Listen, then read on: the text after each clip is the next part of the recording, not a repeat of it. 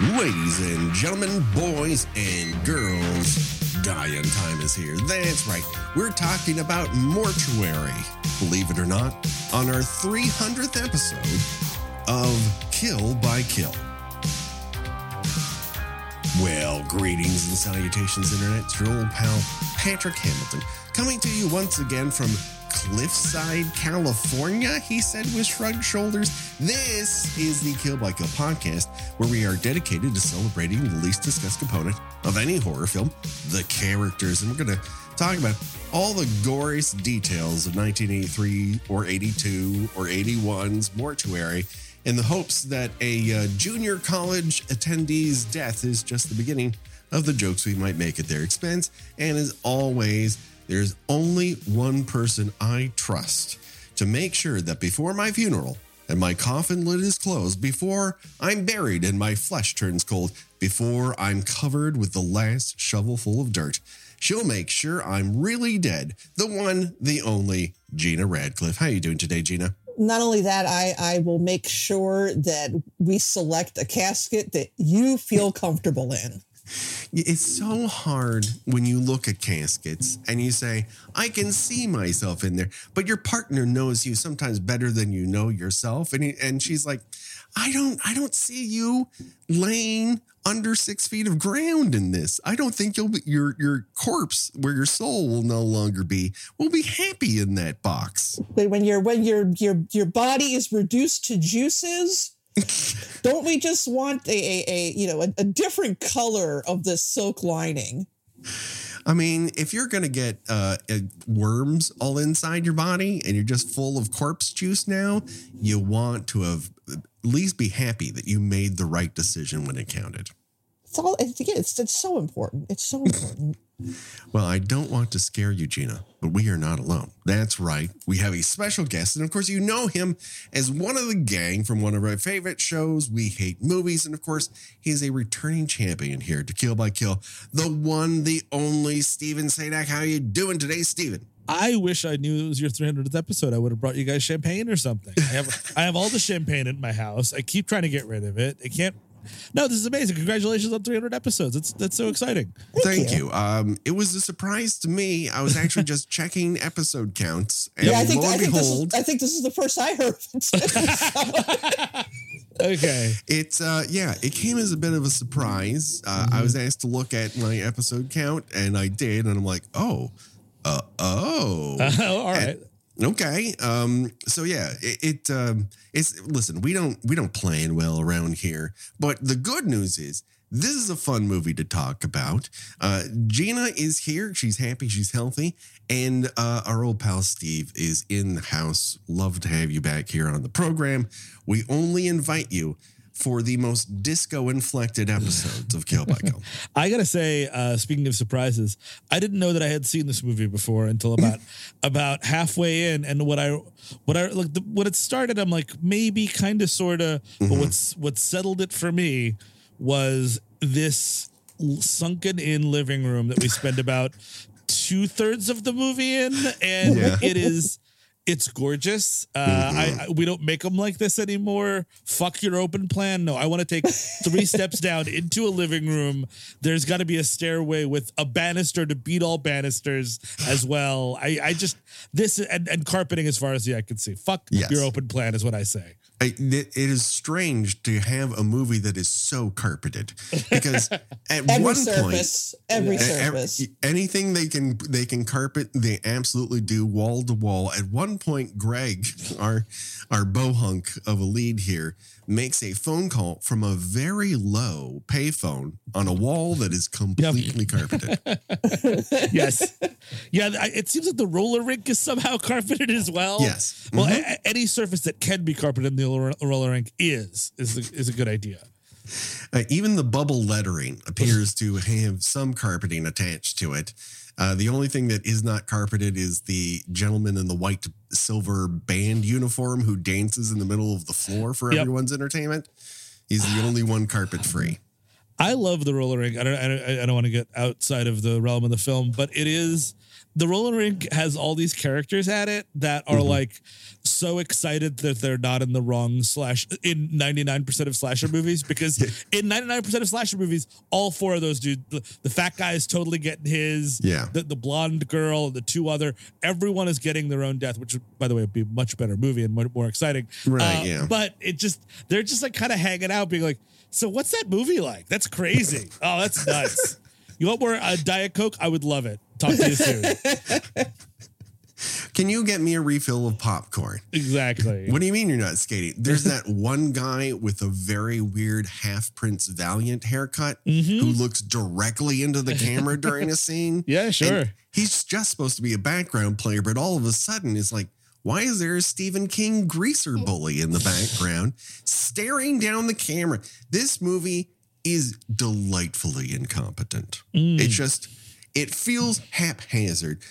When Gina watched it, she was texting me and she's like, I don't understand why one scene leads into the other. And I suggested it was quite possible that they put script pages on a giant wheel and just spun it while editing. And whatever landed next is the next scene, because I don't know, Greg's still wearing the same polo in half the movie. Why change it? Well, I mean, when you've got a really magnetic presence like Greg, you just want to frame him in the middle of the scene and just let him go. I mean, he is the most shagadelic Frankenstein we've ever accomplished, come across. Look, let's get back into just a little bit of background, because this movie confuses the fuck out of me. It comes out in 1983. It's directed by Howard Amadeus. And if you've never heard that name before, you're right. You shouldn't have. His wife, Marilyn Schmidt, who's his constant producer, is also attached to this movie. She co-writes the movie. And they begin lensing this thing supposedly in 1981, when every studio head in town is demanding, I want the next Friday the 13th on my desk by Monday, or you'll be back to washing cars in San Pedro, Lamar. And I don't know if Lamar actually ended up going back to washing cars, but chances are probably. The thing is, most of the references and the feel of this movie reek of pre-1980s America. I would say Bill Paxton owns the only pair of eyes in this film that have witnessed Ronald Reagan become president. Everyone else is stuck in line for leaded gas during the embargo. It's just all boogie vans and Farrah hair and dancing to disco in your sunken living room in front of a blazing fire. Just the sunken living room. I'm sorry. I'm gonna keep going back to it. It's just we used to be a country. You know what I mean? We used to have values. Listen, we used to walk down into our living room. Exactly. This is where we got down, where we didn't talk to one another on a lower level, and that's where we need to get back to. But the director here was a graduate of the vaunted USC Film School. He won the George Cukor Award in college for a film he directed there, and he used that pedigree to make some of the sleaziest and shittiest films of the 1970s and 80s, including such obvious titles as The Stepmother, The Teacher, Dr. Minx, who I assume attended 6 years of MILF school to get that title. But most importantly, he made a remake of The Teacher in 1984 called They're Playing with Fire, in which Sybil Danning plays a teacher so hot she entices a teenager to, let me check my notes here, play with fire, which you should not do. It's a bad idea, but she's so hot. What else are you going to do? In 1982, the finished version of Mortuary is released in 2 cities as Embalmed. And Paramount Pictures put it there to kind of test it out. It's fucking sucked. They yank it. Like, this is not fit for human consumption. A year later, some independent, racket, trying to wash clean mob money goes, we're going to release it as Mortuary. And reporting varies on the budget, but it's definitely under $1 million. It ends up making $4 million. So some guys in Kansas City are thrilled about how this turned out. But what I want to talk about before we get into the movie is, of course, the trailer for Mortuary, Jesus. which only lasts 1 minute. So this won't take very long, but it does contain not one single image from the finished motion picture. This is just a special shoot in which they take the print copy from the poster, have some VO guy say it out loud on a microphone, and they imported Michael Berryman from The Hills Have Eyes. Yes. In Weird Science to play Michael Berryman in a graveyard, and then he gets pulled into a grave by one of those end of carry hands. Why? I don't know. Probably because every image in this movie reads like it was filmed under the influence of Billy Beer, and they just wanted it to seem fresher Do you than think when that. people went to went to go see this, they were like, they came out of the theater, excuse me, I expected Michael Berryman. I did not get Michael Berryman. Please give me back my $2. Well, I mean, wasn't there that lawsuit about, I forget which actress it was cut out of a movie or something, and like The Beatles movie where one guy remembers the Beatles and nobody else does. Yesterday, yes. Yeah. And I forget the actress that was in the trailer, but she got cut out of the trailer or cut out of the movie, and they tried to sue for false advertising, and like they were just like, go fuck yourself. I mean, like it went to court, but the answer was go fuck yourself. But yes. Man, oh man, this is a case of false advertising. I'm sorry. Yeah. What you're setting up is a movie about the dead rising from the grave. You're also setting up a movie with atmosphere that isn't exactly like just some coastal California town, just a low and lazy coastal California town, which is also what this movie is. Yeah, hardly any scenes in this movie are entirely blue like the trailer is. It promises a whole bunch of shit that it does not deliver on. Now, I think is somewhere in the 2000s, Tobe Hooper made a movie called Mortuary, and that teaser trailer, those make sense, with the exception that I don't think Michael Berryman's in the movie. Everything else is just a lot of hands reaching out of graves. That's full of that. But this, none of it. It just, in fact, you can watch the first half an hour, you still won't know what this movie's about. Nope. So it only really gets going when like they drop. I get it wouldn't even be a mystery because like literally like so there's a kill in the beginning and then like Bill Paxton goes nuts.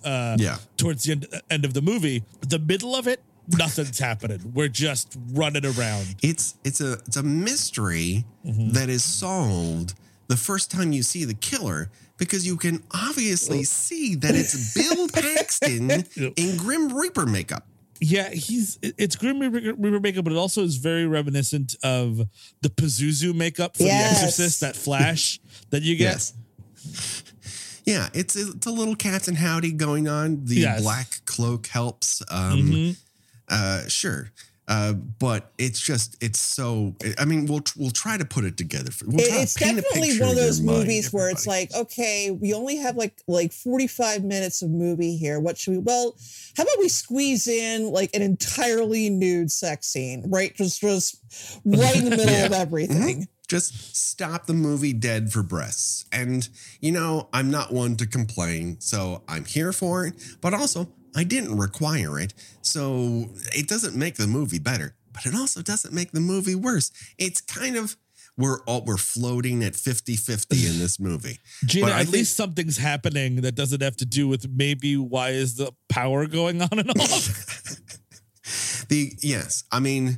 There are more problems with power in Cliffside, California than Texas has ever had. Let's put it that way. There's just a serious difficulty happening on the grid in Cliffside, California. I was, Chekhov's phone company. If you mention the phone company that much, you have to show them the third act.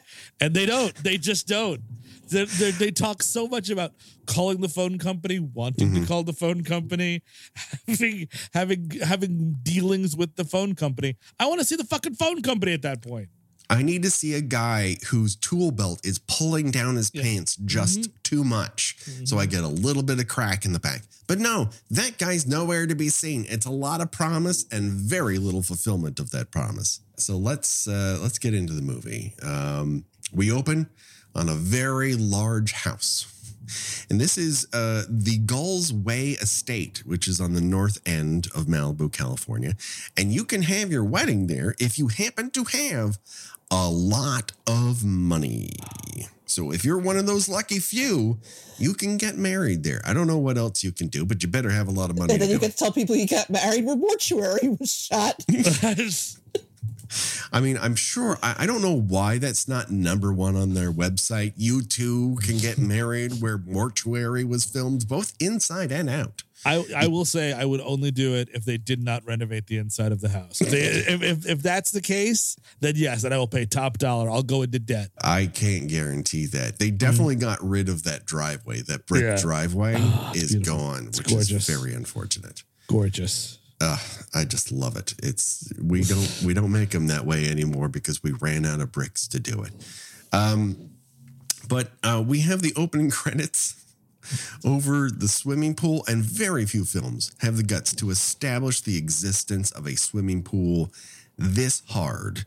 Like once you get through the credits, you're like, okay, I believe a pool can exist. They've given you that. This place has a pool, motherfucker. It's fantastic. It's also like you're seeing, you're getting this like, it's called Mortuary. Again, Michael Berryman be damned, but like this is the brightest opening to a movie that I've ever seen. It is very sun-drenched horror. There are very few sun-drenched slashers, but at least our opening kill is all just a very gauzy, package on the lighting.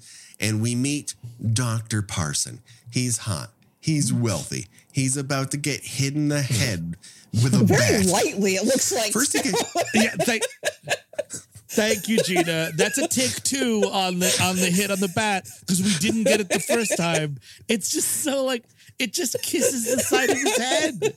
Yeah, it's very sweet. Yeah, I mean, he's almost knighted. Like out of this, he's Sir Dr. Parson until his untimely end, drowning.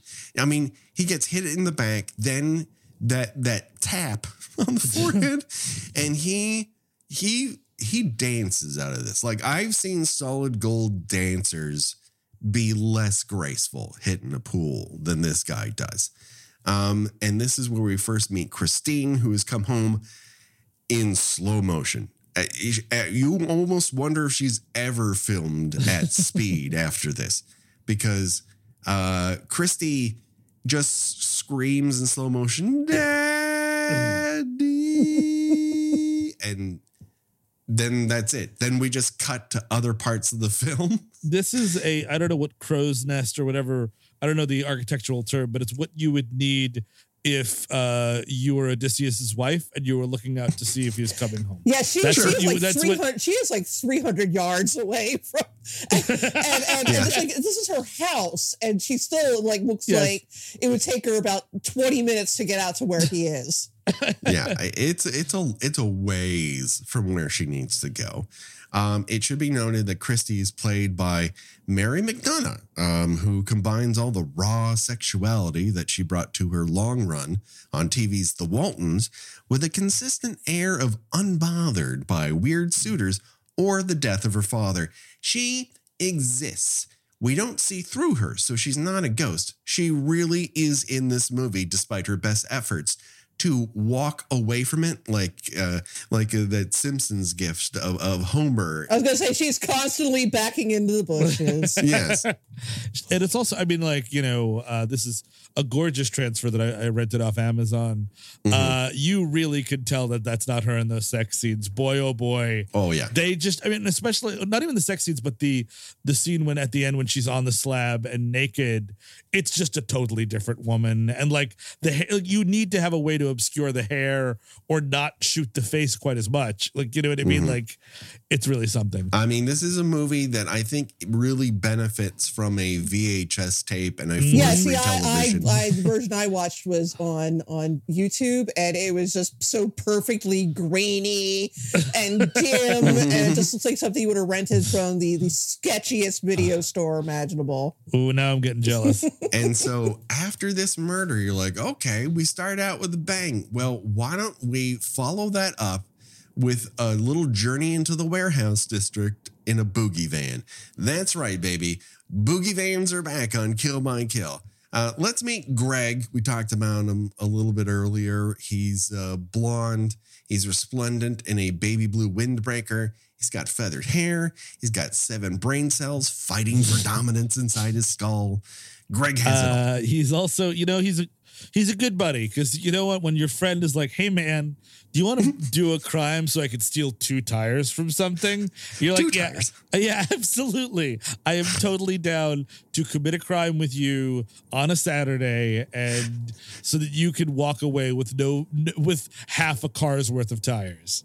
Yeah. Listen, he could get 4 tires, but what he needs is 2, and he doesn't take more than he needs. That's the kind of person Josh is. Josh sounds like the least important member of the Bowery Boys. He's from the Brooklyn section of Cliffside, California, based on that accent. And he also went to the Arrested Development School of Chicken Noises, because I'm convinced this is the source code for that. I am convinced. Yeah, that's no chicken I've ever heard. Because, Gary doesn't want to get out, and he's like, and I'm like, what are you talking about? What are we doing? I mean, you almost need an aptitude test after that. Just pull out a piece of paper and a pencil and go, Josh, I need you to write down what you think a chicken looks like. It's like he, his idea of how a chicken noise is from Disney's Robin Hood or something. That's the only chicken he's ever seen. The only chicken I've ever encountered has been animated and in love with various bears. When Greg is kind of iffy about this, and when he gets said, like, listen, I don't want to do this. He and Josh have this very half-hearted slap fight that, I don't know, it's ill-advised. What we all want them to do is kiss. But no, it's a slap fight. Just kiss, you two. You know you want to. You do. You want to watch it happen. And there's also this, I love it in bad movies when it's very clear, the script is really bare. It's like, Greg and Josh go into the warehouse and things, and on the way, they encounter a lot of stuff. And it's like, well, there needs to be more active than that. And it's like, I don't know, dude, what if you guys grab ass for a little while and bad actors have to improvise. And it's also you're in junior college. You're like 19, 20, 21 even. You're not fucking around like this in this warehouse. I don't know what you guys are doing. Unless you waked and baked, which you probably did in your power van. But I need to see that. Yes. I'm sure one of them has a dictionary that is full of joints and a cutout. I wholeheartedly believe that. And I'd like to believe it more. Another example of that improv is at one point, Josh sees something through a window and he calls Greg over. And Greg almost brains himself and just haphazardly goes, low beam. There's excellent. No take 2 on that bad boy. This is just verisimilitude. Yeah, there's a big, we have a very finite amount of film to work with vibe to this whole proceeding. Listen, we only have this warehouse for an afternoon. We got to get through this, guys. So it doesn't matter how many loose tires or vintage wheelchairs they encounter. We just gotta keep moving. So they fart around for various clues of how to get the tires out of the warehouse. And it turns out that the place is just full of valuables. And then they look at one window and there's a fucking satanic ritual taking place. In the afternoon, on a Saturday afternoon. Broad daylight when the best satanic rituals take place. I'm gonna keep it satanic, but I'm gonna keep it cash. You know what I mean?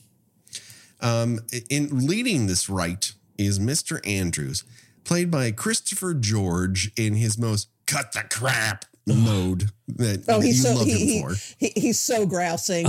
I love this guy so much. He's in one of my favorite movies of all time, Enter the Ninja, as the the evil white businessman. He's just got that face. You could just, it's a great face. It's a really good face. It looks like it's chiseled out of something that would stop your heart. He's like 52 here. He looks 75. It's fantastic. Yes, exactly. Well, he died. He died when he was 52, or he died very, very shortly thereafter. This is his last film. Unfortunately, because he would have been a great Mortuary kills him. Everyone. It seems like he's also in Pieces, which is also a great movie. He is. He filmed Pieces before this. Oh, that makes sense. Okay. He, and of course, Linda Day George, or as we like to call her, Linda Day Bastard George. Because those two are a package deal, baby. They come together. They're locked at the hip. And she's also in a black tunic. She's wandering around. She's in nightgown number 1, baby. This movie is many things, but one of the best things that it is a nightgown delivery system. If you're wondering what nightgowns are, they're like formal lingerie. Like lingerie you'd meet the queen in. And this movie is resplendent in nightgowns, and I'm here for it. So they view this going on, and Josh is like, all right, I'm going to grab the tires. And so he goes back and discovers, I'll put that in dick fingers, the body of Mrs. Andrews in a coffin, and is quickly impaled by our killer with an embalming wand through the stomach. So Josh, you were in your very shiny iron-on transfer t-shirt reading, "I'm just visiting this planet, will not be missed." It is. That thing was ironed on that morning. It really was. It's never seen sun. It's never seen oxygen. Yeah, you can still smell that burning plastic. And the special, you don't have like that great credit when you're watching a good 70s or 80s horror movie, like special gore effects by so-and-so, by anyone. I mean, you want Tom Savini, you want whatever, but like, they knew how to do the trick of, okay, we have this this stab a wand thing to go into the stomach, and that is it. We're not going to figure out how to do it in the neck. We're not going to figure out how to do it in the hand. We're not going to figure out how to do it through somebody's eye. It's just going through the stomach every single time. Yeah. Bill Paxton, who, spoiler alert, is the killer here, and it's not a mystery because you can totally see his face. Yep. You don't need the Hardy Boys on this bad boy. And yet the movie thinks it is. But he's a very stomach-obsessed serial killer. He likes to poke him in the tum-tum. And that's what he is into, everybody. And I mean, like, I think that, to your point, like a mystery would require other characters, which there aren't. Yeah. I mean, like, it could be Christopher George, but obviously it's not Christopher George. You know what I mean? Like, no. I mean, he was in the other room while this shit is happening. Exactly. That's the only other person it could be. Maybe the fat sheriff, but I doubt it. The misadventures of Sheriff Rollo. Yeah, he's definitely still a suspect, but I think for a multitude of killings just around town, just not these killings. Does Greg say the name Josh 15 times in a row after this? Yes, I counted. Does someone steal Greg's beautiful boogie van and take off? Again, yes. Does Greg look like a Scooby-Doo's Shaggy and Fred were put into a Brundlefly transporter? Yes. Yeah, he's only kind of put out by this. Just a tad. He's like, that's funny. Someone stole my truck. It's like it happens all the time to him. Well, I mean, I guess when you're living a true van life, you can't be that proprietary of your own van. You got your keys. If a buddy's like, "Yo, dude, can I use your van?" The answer has to be yes. You know what I mean? So like, yeah, it's the van code. Exactly. It's just, hey man, have it back to me by Thursday, buddy, and like, don't be a dick about it. That's the move. So he's like, Josh is just, he felt he had to van out of here, dude. Who am I to tell him what to do? Yeah, don't get any bodily fluids on the wall-to-wall carpeting. Exactly. Leave as many joints in the dictionary as you found, that sort of situation. But as long as you abide by Boogie Van code, you get to use Boogie Van. So Greg enlists his girlfriend that we learn, Christy, to go look for Josh because they're deeply in love with one another. I mean, they don't really say it and they don't demonstrate it and they don't really act like it, but you just kind of assume it because the movie does. Now, Greg mentions that Mr. Andrews was holding, quote unquote, a seance with a group of women, but pointedly does not mention that Christy's mom was one of those women because Greg is not a narc. Learn from Greg, everyone. Yep, that's the move. It's none of his business. He's like, hey, whatever Mrs. Andrews wants to get up to, is that her? Hey, man, I ain't going to judge. Be into whatever you're into. Listen, we were both in a warehouse that we shouldn't have been in, and we were doing things we shouldn't have been doing. Bygones, y'all. So, Greg and Christy head where we all would go in this situation, and that is 75 miles north of Malibu to Ventura, California, to Skating Plus. And yes, Skating Plus still exists, everyone, and so does that bubble lettering. Amazing. That's exciting. It's incredible. This is the kind of sequence, Gina, that Skate Town USA wants to be a lot, but Skate Town USA forces so many weird 60s and 70s comedians into it that you don't really get all the roller skate goodness out of it. Yeah, this does feel like you were talking earlier about how good but out of place the scene is. It does feel like outtakes from a movie that was originally filmed to take advantage of the very brief roller skating movie fad. Yeah, they definitely want to evoke that. But again, this is released in 1983, where now roller skating is a tad passe. So would disco, but not according to this movie, because there's a song in this sequence, and anytime they're in anytime that any music outside the soundtrack is playing, called Be My Love. They got the rights to that song. God damn it, they're going to use it. Yeah, they use the fuck out of it. They paid for it. They probably wrote it. They're going to use it. And does it have lyrics? Yes, I wrote them down. Buckle up, everybody. Oh, boy. Your touch, need you so much. Criminal way that I feel I might look all right till I'm out of your sight. Ooh. Crying for love I can't steal. Ask you to stay, but you get away. There's no getting next to you. Please don't ignore. I love you more. What a shame that you can't be my love. This is a serial killer anthem. I was going to say, that's something a rapist says. What is the Christmas song that every generation discovers is creepy? Baby, it's cold outside. It's cold outside. This is It's Cold Outside for slasher movies. It is a very weird song.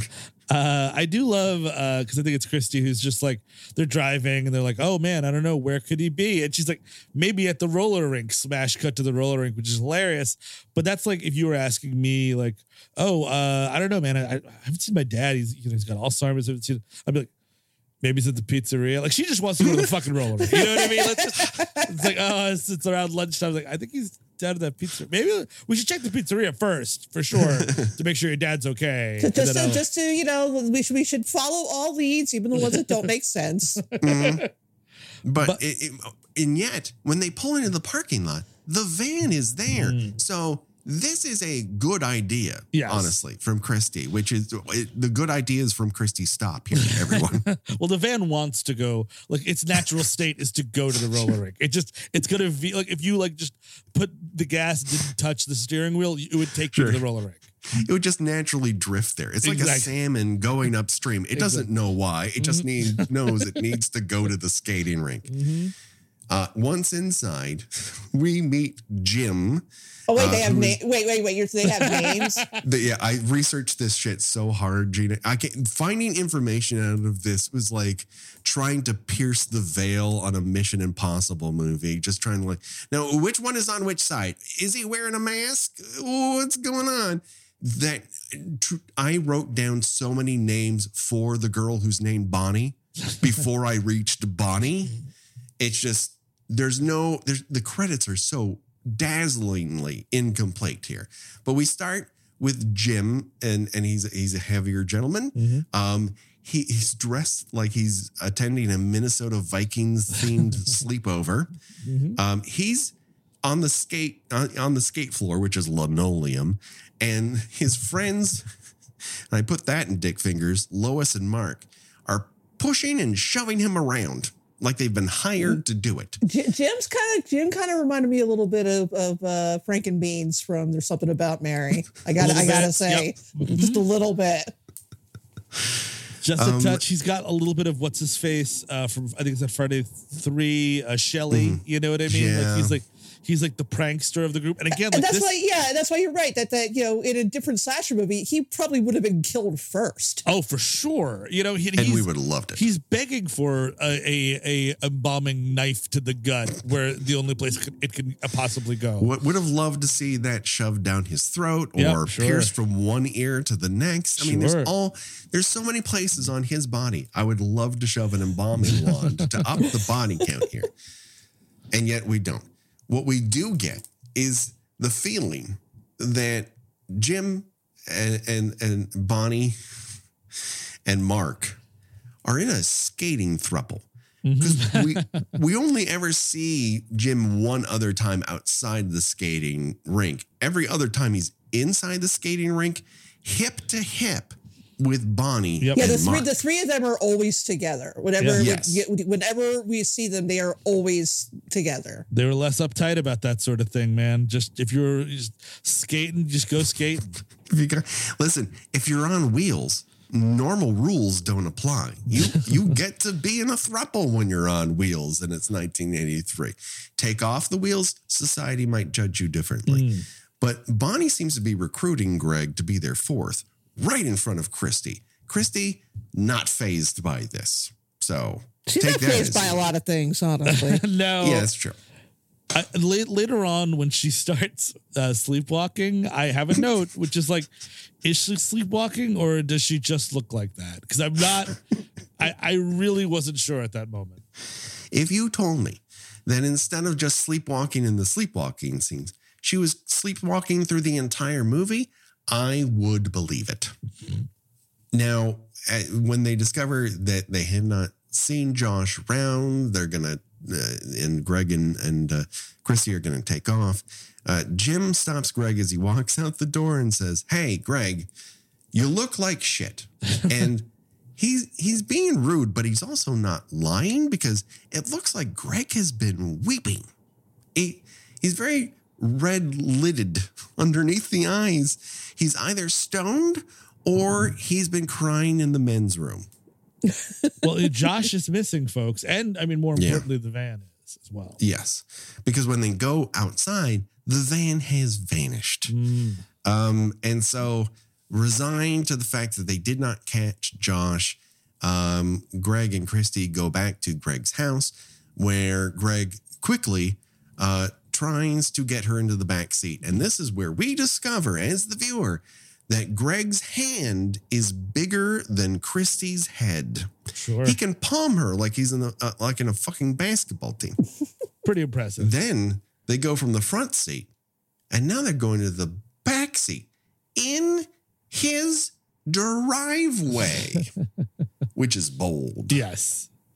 There's no wrong way to mourn the loss of a parent, but I feel like this method comes the closest for Christy. But I mean, like, and the thing of it is, like, yeah, you're in junior college, you're of age, you can fuck in your driveway, but you probably shouldn't. You know what I mean? It's like, they can, these people don't have bedrooms. Yes, exactly. Like then they have this other, near sex scene, just, right in the middle of the living room floor, and it's like, you have a room, go to it. Yep. I feel like they want to be caught. There's no other reason for this. It feels better when a parent can see them for whatever reason.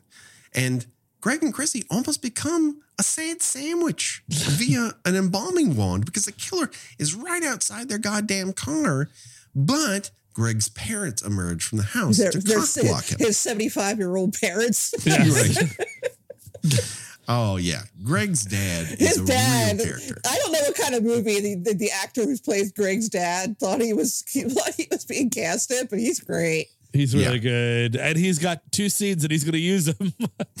Yeah. He is working the set in both of his scenes. Mm-hmm. Yeah, he's really walking around feeling himself. He wants to be part of the space. He doesn't want to shy away from anything.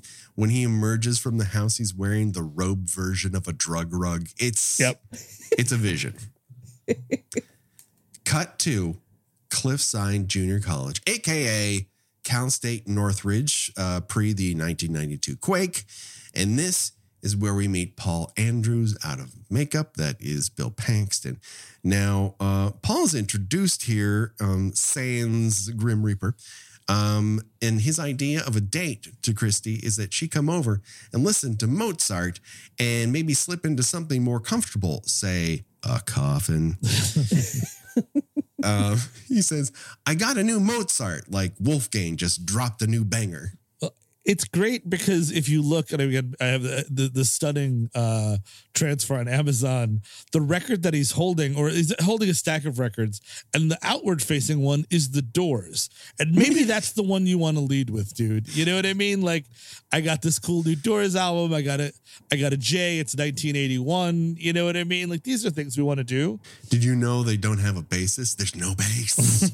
Like, lead with something that's even semi-cool. I mean, I would not personally call the Doors cool. I'm just one of those people. The Doors and the Eagles. No. They're two places I just can't fucking go. But this surprisingly does not work out for Paul. Christy heads off with Greg. Later that day, Greg heads to the sheriff's station, making him one of the only LA County residents whom the sheriff office has helped without shooting them first. So congratulations, Greg. You got to check that sandy blonde hair, my friend. Also, it's helping. I got to say, if, I would never want to work in law enforcement. That's not for a trillion reasons. But this beachside sheriff's office with the surf licking the back of this guy's office, I'm kind of interested. I'm like, maybe. Do you have an internship program? Exactly. You need a secretary. Exactly. That's what we're talking. Administrative work. Right. Yeah. I'll pull the stuff out of filing cabinets that you want lost so that you're not I will shred evidence for you. Right. One of my favorite moments in this, where you can always tell this is like a one take wonder, is when Greg heads into the sheriff's office. He heads down these 2 or 3 stair steps, and he just jumps down them with his hands up in the air like a whee descent down the stairs. Yeah. You don't get that in a lot of slashers. And especially very few people go into the police station that way. Yeah. I'm talking to the cops. Yeah. It's a weird one. Now, after Christy drops Greg off, we discover that she's being followed. And if the scenery behind Christy seems familiar, that's because it's the exact same road that the parents bide it in the opening scenes of Butcher, Baker, Nightmare Maker. Wow. But somehow, some way, she manages to lose that dark sedan that's following her. And she just pulls into her driveway and no one's following. This movie is bad at building tension, everyone. Well, it doesn't help that she really does not look concerned. Yeah. Yes. And, she just barely beats him to her house, which, I mean, obviously that's where she's going. And if you're Paul, you know where she lives. You killed her fucking dad 2 weeks ago, or I should say a month ago. And I will say a month ago, because the conflict with her mom is just like, I don't know, your dad was murdered a month ago. Could we get over it, please? Like, I am so tired of talking about this. We've been through this. Your father's dead. I need to move on. I want to be out and about on a Saturday afternoon in a nightgown and do a satanic ritual, honey. And I feel like you need to move on too. Come on, loosen up. Let's have some booze. You and me. Come on. Everything about this home reads pre-1983. With the exception of Linda Day George's haircut. Everything else tells me that this was decorated in 1976 from the Browns to the other Browns. I do think this is one of my favorite jokes from one of my favorite Mystery Science Theater jokes is, I think, in Space Mutiny when the old guy introduces his daughter. He's like, "Oh, this is my daughter." And the joke is, "Oh, we're about the same age," which is exactly what's happening here. It's fantastic. Yeah, totally. They are sisters. This is not even Gilmore Girls level. This is like Crazy Town. Yeah, I thought she was supposed to be her stepmother originally. Exactly. And I was like, oh, wait, no, this is like this woman gave birth to her when she was 2, I guess. Right. When she was 9.5. Like, when did this happen? When did her and the good Dr. Parson get together? Yes. But Eve tells us that Dr. Parson's death was ruled an accident. Mm-hmm. And now, I'm no Inspector Clouseau, but Christy's dad took 2 blows, one to the head. Well, I mean, let's be fair. We did just discuss this. I mean, it was a slight glance off his head with a baseball bat. Yes. But also, neither of those things are consistent with an accidental drowning. Like, you might hit your head and roll into the pool. Sure. But you also don't take a bat hit to the back and then roll into the pool. Just, I have a feeling something is fishy in the sheriff's department. Don't worry, we'll never know. Because that guy's got 1 to 1.5 seeds tops. Later that night, Christine is in bed screaming, "Daddy." Don't worry, it's a vivid dream about her father's death. It's not something sexual. And if you just look at it without the rest of the movie, it doesn't read as super weird and highly sexual. But this prompts Christine to sleepwalk in nightgown number 2, baby. How lucky is this killer? Because he doesn't even have to break into the house. Christy just wanders outside, all vulnerable and in a nightgown. And he just waits until she almost drowns herself. Yeah. Wakes up and is already walking away before he attacks. What I'm saying is, it's perfect timing. Thumbs up. It's pretty good. Yeah, she's not that great at acting, I would say. Just in terms of like when she wakes up, I could barely tell that she woke up. I'm like, oh, okay. Also, it doesn't help like when you're a killer and you're sneaking up on somebody and then you have to go, "Christy." Yes. Don't whisper her name all creepy. Just kill her if that is your goal. You don't have to announce her name and announce your presence. That is not going to help you in your, what we all assume is goal, to kill this person. And I mean, like, and this is when you really know it's Bill Paxton, because I mean, like, you've seen him already. He's not done anything but be creepy in the movie. And and the other thing is, like, he's got that's why he was such an interesting actor. He's like, has such an interesting face, like such a memorable, unusual face, just the way like the cheekbones are and the upturned nose and the lip. Like, it could only, like, even if I just met this guy, but oh, that's Bill Paxton. You know what I mean? Right. There's nothing about his face that doesn't say this guy grew up in East Texas. And it leaps off the screen. And I don't think the filmmaker who primarily made movies that were avenues for nudity understood what a slasher movie was. He just knew he could get one made and gave it a whirl. And this is what we get, everyone. And I think if you watch it, it's fun to watch. It's as Jupin puts it, something you watch with the tall glass of water. Yes, for sure. And with a group, you're going to have a fun time. But if you're looking for something like the most serious, gem, as it were, that's not what it's here to do. It's here to be weird and deliver nightgowns. So the next morning or afternoon, some sort of time period in the future, we cut to a cemetery. Yes.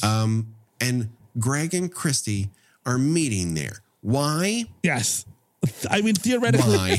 you cut the scene, the part of the scene, which I assume is when she's at her father's grave, and like, I can't believe it's been a month. All these things but they're just like hanging out, having a very breezy conversation about this. Yeah, it's like we always meet in the cemetery. I would really love to know how the blocking of this scene was created, because they are standing in such a bizarre pose to have a conversation. It looks like they're posing to get a picture taken at prom. Yes. Like he's got his arm around her waist. She's got her hand on his shoulder. It looks like they're waiting for somebody to say, okay, look at the camera, smile.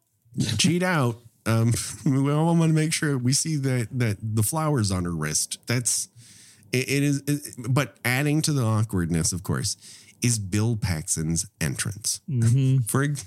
He just knows how to do it. For example, here, this time, he just emerges from behind a tomb, left to right, slide. Like a lovable Dracula. Yes.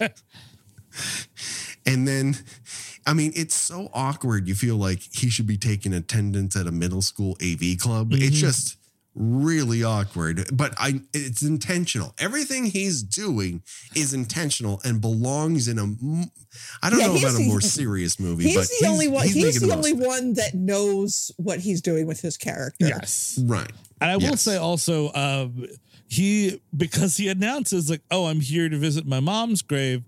He's the only one that belongs in that goddamn cemetery, as far as I'm concerned, because I haven't heard anything as to why these two are making out in the cemetery in the middle of the afternoon. Yeah, even if this movie was filmed in 1980 secretly, we're a post-Phantasm world, everyone. I don't go to cemeteries to make out in the middle of the day. Nope. But yes, Paul is there to put flowers on his mother's grave. And he goes, these are for my mom's grave. Do you like them, Christy? And she's like, yeah, they're great. And he pulls one out and hands it to her. Like, that is a normal thing.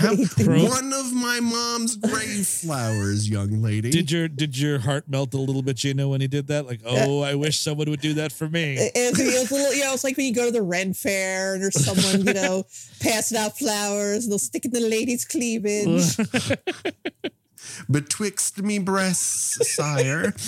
And then the reason why we're here. And quite frankly, we've only mentioned it once briefly before here, but this is the reason you show up to Mortuary 1983. Because after this exchange of a flower, Bill Paxton skips away in a series of movements, I'll call them that should at least have won him an Oscar, a Tony, a Critics' Choice Award, the Mark Twain Prize for Comedy, a generous grant from the Chubb Group, all of them. I honestly hope that at his memorial service, he just played this on a loop over and over again. just to show what a delight he was. Because Earth I think was made better by this man. I think it was supposed to evoke. He is really excited that she has accepted more or less this rose from him, and he kind of looks like he's doing a sort of old fashioned like woohoo, like jumping up and clicking his heels together like something Jimmy Stewart would have done. It's so good. I mean, the skip. I think the skipping is only half the genius because it's the side-to-side head movement that works against where the legs are. Oh, sure. That's how you're skipping with purpose. Yeah. It's just, there's a Charles Hayden Savage level unexpected hip movements that don't read as real about it. And like how fast he gets from one side of the screen to the other. He's like a gazelle who posts a lot on incel Reddit groups. I love that skip. It's incredible. The world is better for that being captured on film. Yeah, you should watch the whole thing, but you could definitely find just this clip on YouTube. If that doesn't fire you up, maybe you don't watch the rest, but I promise you, the movie is full of those weird ass moments because it just doesn't know how to deliver scary moments or suspenseful moments. It just has weirdness throughout, and that's what you're there for. As we mentioned earlier, Greg's dad, Mr. Stevens, he's never given a first name. He doesn't deserve one. I did not remember him being such a prominent person in this motion picture.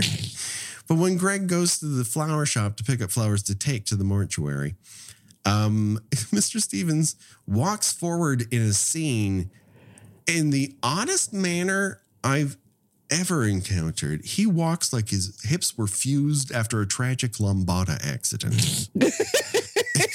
He side saddles like he's Gumby. And you're like, that's not the way people walk, sir. And he's like, what? Wait till you hear me talk. People don't talk like this either. It's nutso. His wife, meanwhile, is dressed like a creamsicle. in orange and white. Well, they want you to remember them because it's their last scene in the movie. You'll never see them ever again. It's true. They disappear into the ether. They're vaporware after this. But he comes from the bank, and either the pants are too tight or he is. I'm not sure which. But just human beings don't act like this. The amount of wicker in that flower shop should also be illegal. I'll just put that out there. Now, Greg, of course, is his dad owned this flower shop, and they say that Mr. Stevens' Mortuary is their biggest client. So don't fuck this up for us, Greg. And yes, before you say anything, the Andrews Mortuary is called Heaven's Gate because that's a term that has zero negative connotations to it. Well, I mean, back then it didn't. Well, at least the movie Heaven's Gate had been out at that point. Out and closed in quick succession. And yes, we do get funeral home humor. We mentioned it briefly earlier. We have a coffin shopping couple here. Yes. Whose every scene is gold. You just have to watch it.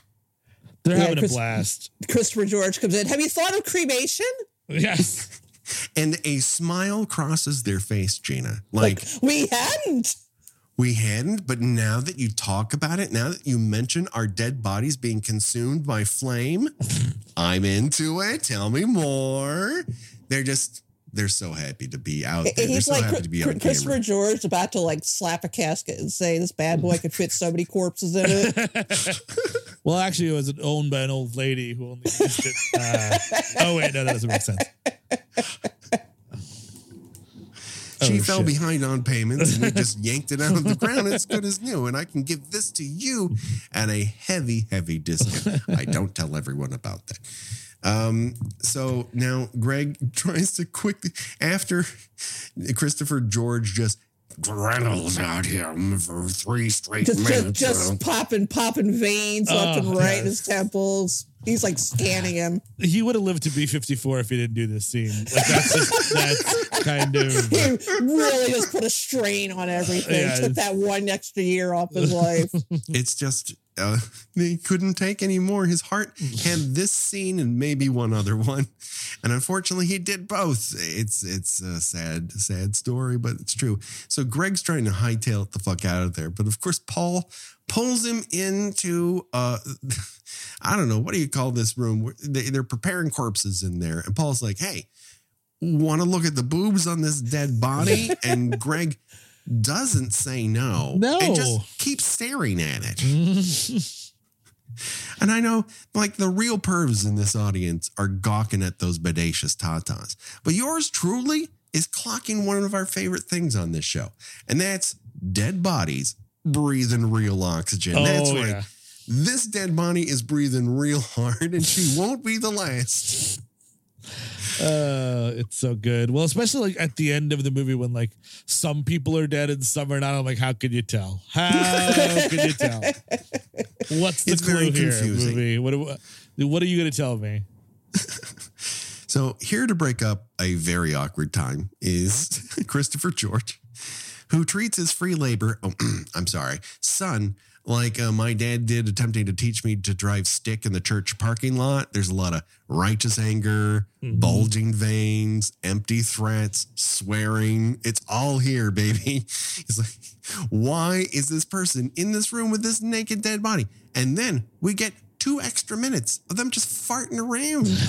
Yep. With this dead body, and Paul's hanging out in the doorway well, I want to see the rest of it. Yes, exactly. The rest of it. I don't even think we get any information in this scene. It's just sort of sort of embalming. And also if the movie is that embalming forward, maybe you want to do a little more process about embalming. Right. You know what I mean? Show it and show how gross it can be and whatever. No, we're not doing any of that. No, none of that. We learned that embalming exists. Yes. So cut to the Castle Parson, where all the lights are out when Greg and Christy return home.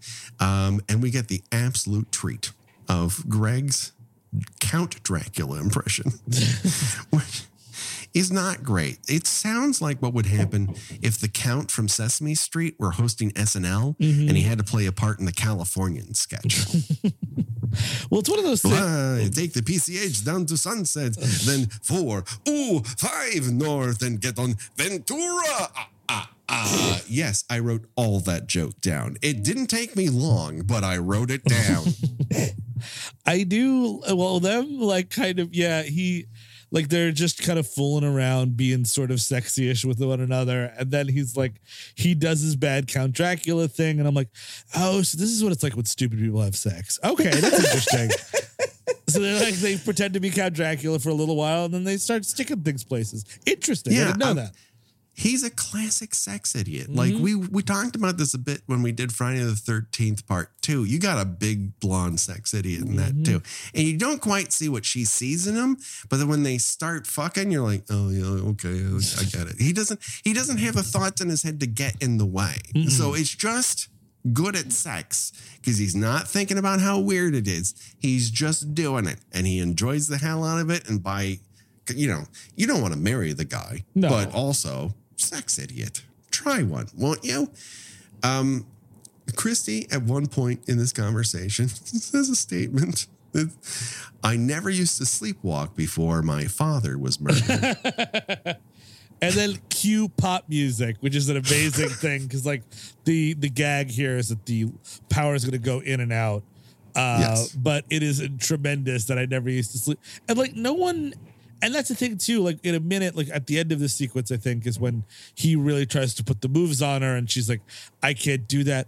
No one's giving this woman room. You know what I mean? No. Like there's no room for her. It's like she's clearly having a bad time of it, which she's allowed because her father, A, just suddenly died, and B, also more than likely was murdered in front of her. You got to give her a little bit of space. Well, yes. She's like, you're doing anything to get out of it. Like, maybe I feed you milk and a bowl full of something or other. She also keeps, changing how much any of this really bothers her. Yes. Not even from like scene to scene, but like minute to minute. Yeah. Well, she's got like a goofy smile on her face half of the movie. She seems bemused to be there. Like she didn't expect to show up to work on this movie again. Like when these lights start flashing off and on, she just kind of standing there like, that's odd. I'll go with it. Like how long are you going to, stand there watching your lights flash on and off before getting mildly frightened that maybe either someone is fucking with it outside of your house or that you have ghosts. Yep. And also that your dad was just murdered like not 2 weeks ago or 4 weeks ago. They're standing there for what feels like 45 minutes. Just, as these lights, this blaring disco music keeps, clicking on and off. And a slow motion strobe machine, yeah. And you cannot undersell how not scary this is. And not even not scary, like not even approaching scary. It's not funny. It would probably be scarier if they acted like they were scared. Oh, sure. Yeah, that'd be great. But the movie isn't telling you that they should be scared. Yes. It's just assuming that you're scared. Now, I hate to break this up, but we mentioned that disco is happening here, and that means pop quiz hotshot. It's time to play Choose Your Own Disco Venture, where we decide if the disco dances that we have seen during Steven's appearances here on Kill by Kill, which one would you rather dance along to and why? Up for bid, we've got Hank and Cass from Creepshow and their funky chicken meat spatusi. Or you've got Greg and Christie's Scarecrow who just learned to walk meets rhythmically leaning over to Bob for apples. So, Steven, as our guest, I choose you to go first. I would go with the Creepshow dance. Those two are having a blast, and like they're having such a blast. There's absolutely no way that cocaine is not involved. Like it has to have happened seconds ago. The only way your body can move that way is with a fucking fresh shot. So I'm going with Creepshow on this one. Yeah, the way Ed's head bobs up and down at that one point where he does a faux, he does his own chicken dance. He does his own, he has his hand above his head shaking it. It's a crazy way to dance. Gina, what say you? Oh yeah, it's definitely got to be Ed Harris. Only and you both for what you guys said, and also because it's just so far removed from the Ed Harris we would come to know. Right. Whereas we never know what happens to Greg and Christy. These people just dance off into obscurity, never to darken our doorway again. Like at least Ed Harris, at one point he did this, and then he did many other grumpy things. I love it. So they are interrupted by their mom. Or by Christy's mom, who's pretty sassy for a lady trying to not look like she had her husband murdered, which Christy believes. At one point, Christy picks up a phone and says to Greg, "It's dead." To which Greg responds, "What do you mean?" What do you think she means, Greg? How many different interpretations of the phrase, "the phone is dead," do you think there are? What do you think a phone is? And he checks it himself, and phone sure is dead. And yes, this is the very long conversation about, I talked to the phone company yesterday and blah, blah, blah. By the way, this comes to nothing. It's not like you see Bill Paxton fucking around with the power box, or later in the movie, he uses it to his advantage, or it's his final scare. It's like he's doing like crazy stuff with the... No. I mean, I guess this was just a wacky happenstance. Yeah, it's like a tree limb is bouncing up and down on an electrical pole. Yep. Who the fuck knows what it is? But it has nothing to do with the plot of the motion picture. And so much so that it just ends. And the next day, Christy and Greg continue their... Well, investigation might be too active a word for it. Yeah, no, you're being very generous. Well, because that's okay. This is the scene missing part where they're following Chrissy's mom, and they're like, "Oh, that's where she said she was going to be." I'm like, "That's a scene that I needed." Whatever it, you know what I mean? Like, because they're following her to this yet another afternoon seance. This movie's never been a dark and stormy night. No. There's absolutely no thunderstorms in this motion picture. There's no atmosphere. We don't quite understand why it's happening or where. There's a brief scene where we see Paul putting makeup on what we assume is the corpse of his mom. Turns out she's just drugged to the guild. Spoiler alert for that one. But then back at the Heaven's Gate, this is I'm sorry. There's one thing I forgot about in the warehouse, and that is Christy, dressed as a guide from Jurassic Park, is scared by a tire. There's a tire scare. Very important. That's the only thing that comes of it. There's really nothing else happening. There's a tire scare, and yet she is not at all even the slightest ruffled by seeing her mother participating in some sort of seance where she is attempting to call the spirit of her recently deceased father. And this is what I'm talking about when I said that this, the way that they filmed this seems to be that they filmed it, you cut each reel into pieces and threw them on the ground and picked it back up and glued it back together without any semblance of order, because they see her at this seance. They know that she's involved. Yep. They know that she's involved with Paul's father in some way. And then the very next scene, they fucking. It's like they're relieved about something. All our suspicions have been confirmed. I guess we solved the mystery. Did you? No. It's like... No, and also I think ghosts now exist because the table is like nodding yes and nodding no, which is kind of hilarious. I love it. Yeah, somehow the table is communicating to them, but if you put a shim under it, you'd be able to enjoy your dinner that night outside. Yep. This is not a serious effort to contact the dead. Okay, Dr. Pearson, if you can hear me, wobble the table occasionally. Wobble. Okay.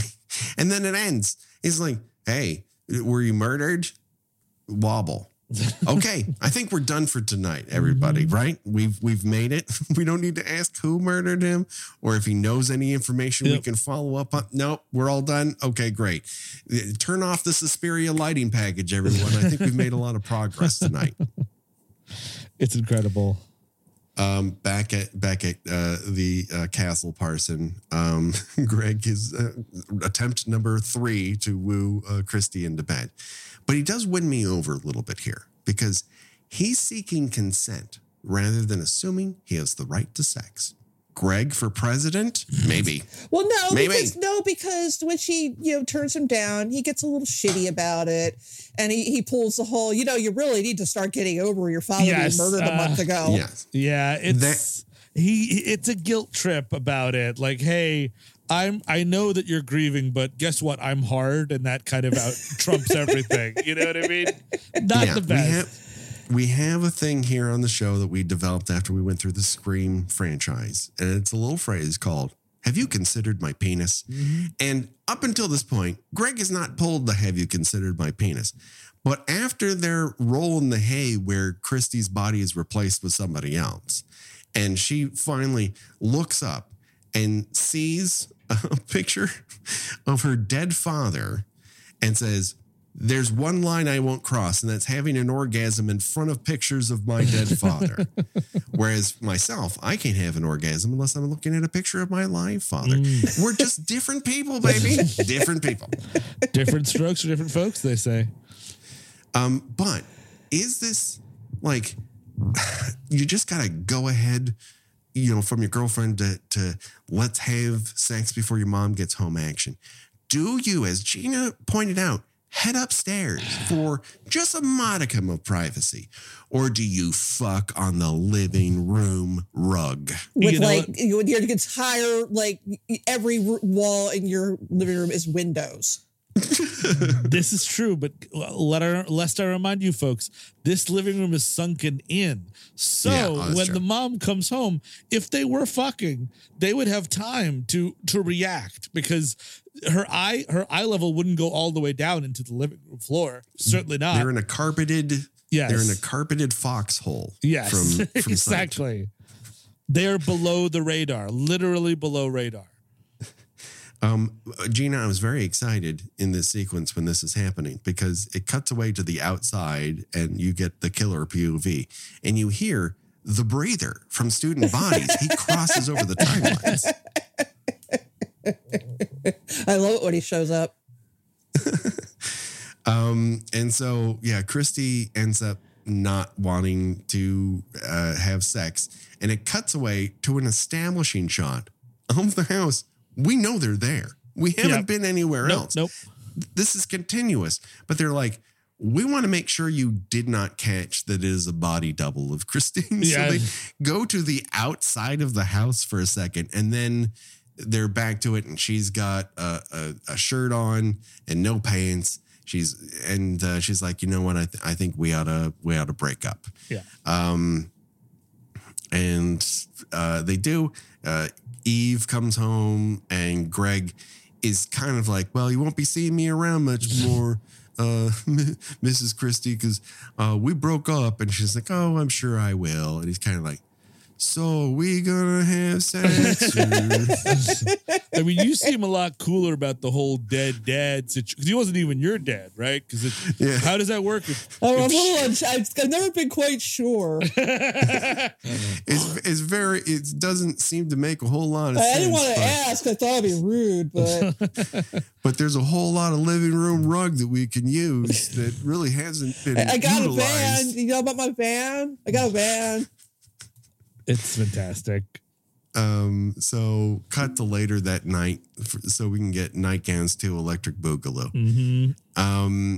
And Christy has another sleepwalking incident in which she tries to knife the killer through a window. So she defenestrates her hand, but that's about it. She gets a little bit of an ouchie that Linda Day George has to clean up. And of course, yes, Linda Day George is wearing nightgown number 4. A nightgown and the diaphanous robe. Oh yeah, man. Yeah. You can tell this woman has got money, and she's not afraid to use it. She's got the full Hammer horror ensemble. Oh yeah, she looks like she should be running away from a castle in the middle of the night. It's great because they finally make up here, and I think the mom is like, listen, I'm not going to say that I went to a seance this afternoon, but I did. And I got a little news from your dad that he might've been murdered. So now, which also, it doesn't shake me to my core. I'm a bit relieved, honestly. You know what I mean? Yeah, She's like, I think at least now I know. Now we're turning a corner as a family now that we both believe that your father was murdered. I mean, she's waffling a little bit. She's kind of like, well, I'm not sure if your dad was murdered, but here's an entire backstory on a character that definitely tells you he had a reason to kill your father. Mm-hmm. Now let's have some brandy. Well, because it's like, they're like, oh yeah, Paul was dangerously obsessed with you. They wanted to ship off to an asylum, yada, yada, yada. And it's like all of that. There's a credible threat. The window is broken. Let's get drunk enough so this doesn't matter is the idea, I think. And I'm sorry I never told you sooner that this classmate of yours has said you outrageous delusional things about you to your psychiatrist father that was treating him. Oh, and by the way, your dad told me everything his patient said. That's the benefit of being married. He told me what they were up to, what their names were. It's amazing. You'll be shocked when you hear about the sheriff, which I'll tell you about in a minute. I was like his filing cabinet for his mental notes. He just yapped about it all. Anyways, it's probably nothing. Have a drink, go to bed. Mm-hmm. And so I'm really glad that Christy and Eve worked things out, because just 2 minutes later, Eve is stabbed to death with an embalming wad. That's a bit Freudian. With an embalming wand in such a way that, Paul definitely came in his pants during that. It is. I will give this movie that it takes any guesswork out of what do male killers get when they stab women. That's it. It just, you know what I mean? If you've ever been like, but I just don't get the symbolism, this movie will give it to you. Oh, yeah. I mean, we've all heard the thing. I read, Women in Chainsaws and everything. And then we've covered a lot of slashers on the show, Gina. And obviously, some of it is very misogynistic. Some of it's very judgy. Not all of it is that hyperbolic. But then you see a movie like Mortuary, and it's like, yeah, this stabbing instrument is how he fucks. And you're like, oh, okay. Yeah, you have a point. Paul, not a great pursuit killer, because after this, it chases Christy like in and out of the house. She goes to like this pool/greenhouse or poolside terrarium. I don't know what the fuck's going on there. It's got greenery and wicker. Anyhow, she thinks she's shaking him. She heads back to the house. He's already there. And then Paul gets on top of her and knocks her out with some of Jigsaw's sleep rag juice. Mm-hmm. And then, y'all, it is revealed that this movie would like you to think that Paul has been wearing a mask every time he's killed somebody. No. Because she pulls a mask off his face, and the mask does not look like Bill Paxton's face. No. And he's wearing Batman eye makeup underneath it. Even more, I kind of want like the timetable, because all like Paul, Greg and Christy have a date. Everyone goes to bed. Everyone literally goes to bed in the house. All of the stuff that we get some sleep. She wakes up, she sleepwalks, all this stuff. And then at the end of the sequence, when Christy is finally captured by Paul, we cut to the roller rink already in progress. Is it 4 a.m.? Like, what are you talking about?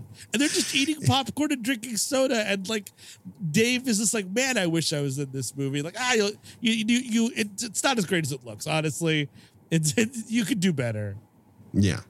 And then, like, Jim, Bonnie, and Mark are there attached at the hip, as you do when you're a roller skate-based throuple.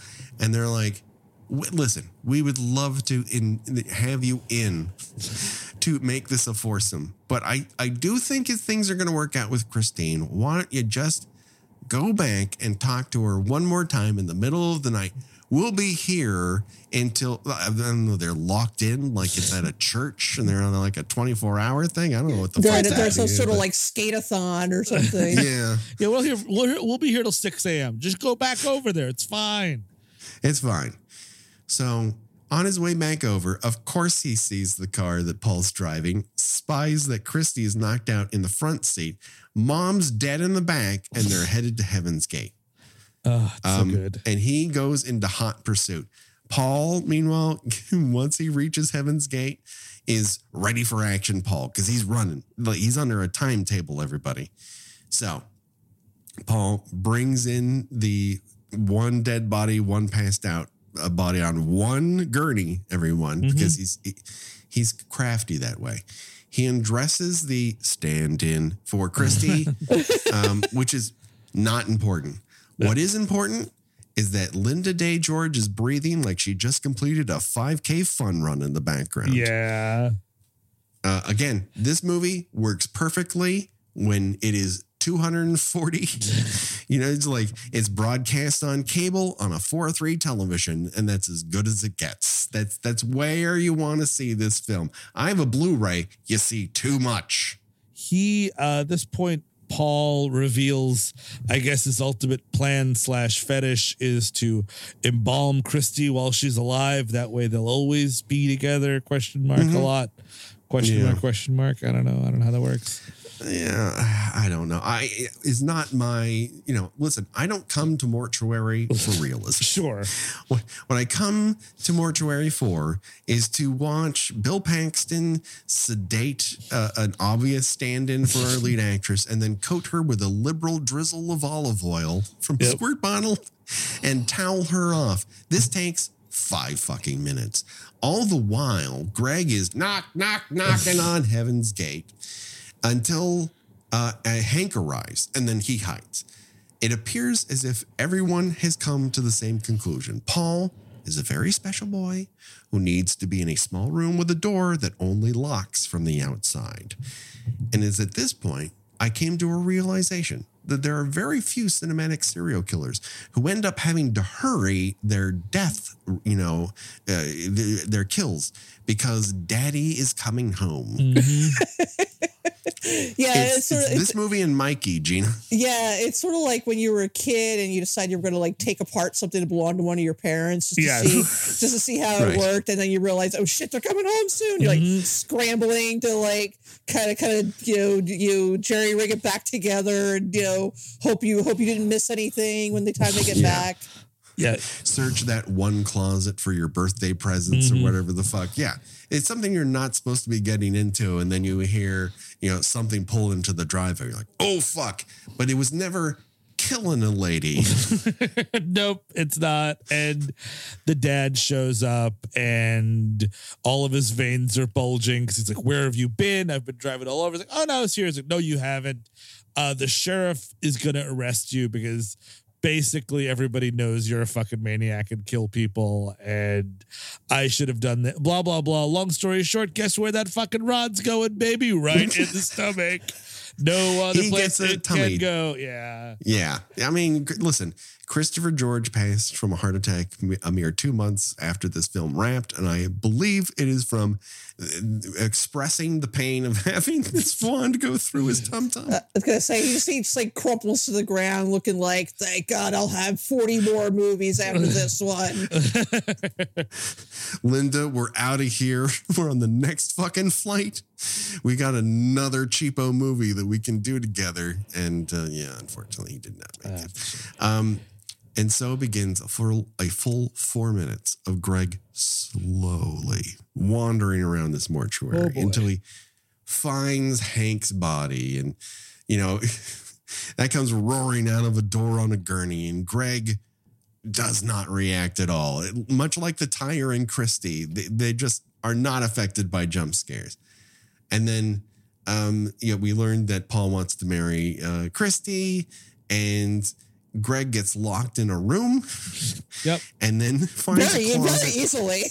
Very easily. And, for some reason, Paul is happy to murder his own father, but he would not touch a hair on Greg's head for some reason. I don't know why. Greg's too beautiful. Yeah. He might kill Greg later. He might have him as his best man, we later learn. Yeah, someone's got to witness that marriage license. That's a good point. That's very, very also true. wouldn't be real. Right. But, Paul pulls that thing that you do with your dog where you mime like you throw something and you put it behind your back, and Greg goes, what? Huh? What? And goes into a room. It's locked in there. It really is about that easy. Yeah. He essentially just gets led into it like a lamb to the slaughter. And then Greg quickly discovers that the room has 3 items that are on the wall: a saw, an axe, and a wrench. Now, you might as well have a Freddy. I mean, it's a little early, but a Freddy Krueger glove as well. Just like put it right there. Just put it right next to it. Just in case the sharp hand Joe comes through. Yeah. But when I saw that trio there, did you think he was going to pick up the saw to help him escape? Because I sure did. Mm-hmm. I did not think he would go for the axe first. I thought, he's going to pick up that fucking saw. Nope. He's going to try to saw his way through a door. I was happy to learn that he didn't do that. But now we cut back to the warehouse district where Paul is surrounded by another one of our favorite tropes here. Gina, it's a chorus of corpses. Yay! They're on full display. It's a corpse party. Yes, it is. And everyone's invited. And so you got Christy's mom. You got Christy's dad. You got Paul's mom. You got Paul's dad. You got Josh in that iron-on t-shirt that's still very shiny. And Bill Paxton conducts one song. Well, the music we hear is very clearly a different song playing at a different time signature than he is conducting with that embalming wand. You know, I was thinking though that this is actually a great advertisement for Heaven's Gates embalming capabilities because Christy's dad looks like he died that morning. Yeah, I mean, he did a great job on Christy's dad. Yeah.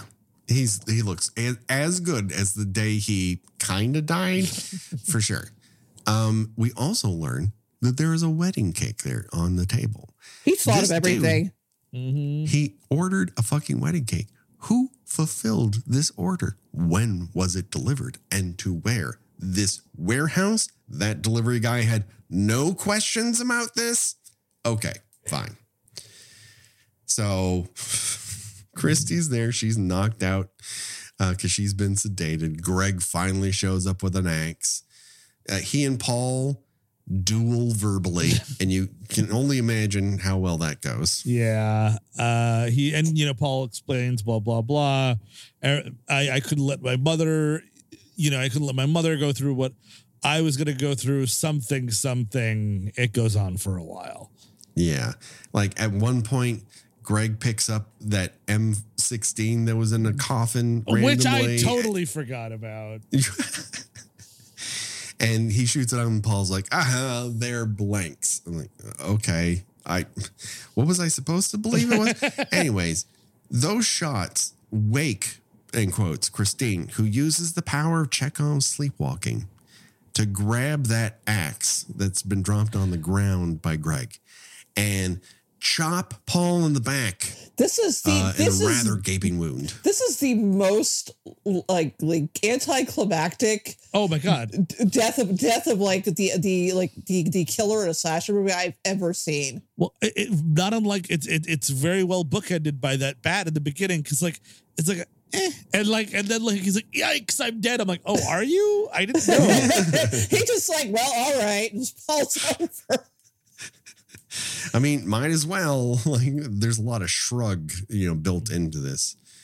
And so he falls on the ground dead. And you know what? If you're doing an axe kill post 1980, you've got to do a Jack Nicholson. Oh! Right. You know exactly. what I mean? You need put your back into it. Like Paxton is great in this, but he's not as great as he could be. Yes. He's more restrained than you would expect him to be, except for that skipping scene. Like I feel like that skipping scene was really, everything after that was kind of a letdown. Because I think that if he's not in his full power, right? If he stayed at that level through like the big reveal, air quotes, that he's the killer, that it would have been a much more entertaining movie overall. But he's just weirdly like, well, you got me, burp. Yeah, what you want is near dark level Paxton. Oh yeah, He's just not up to speed there yet. Oh yeah, yeah. But Greg and Christine embrace and they kind of wander out of frame. And then the camera man just like, you don't want me to do this, right? You do? All right. Pans over to Paul's mom. She just does a whole... Right. He's setting up for Mortuary 2, baby. Yeah. With a question mark. No, okay, I'm lying. There's no question mark. No, there should have been. There should have been the end with a question mark here, but yeah.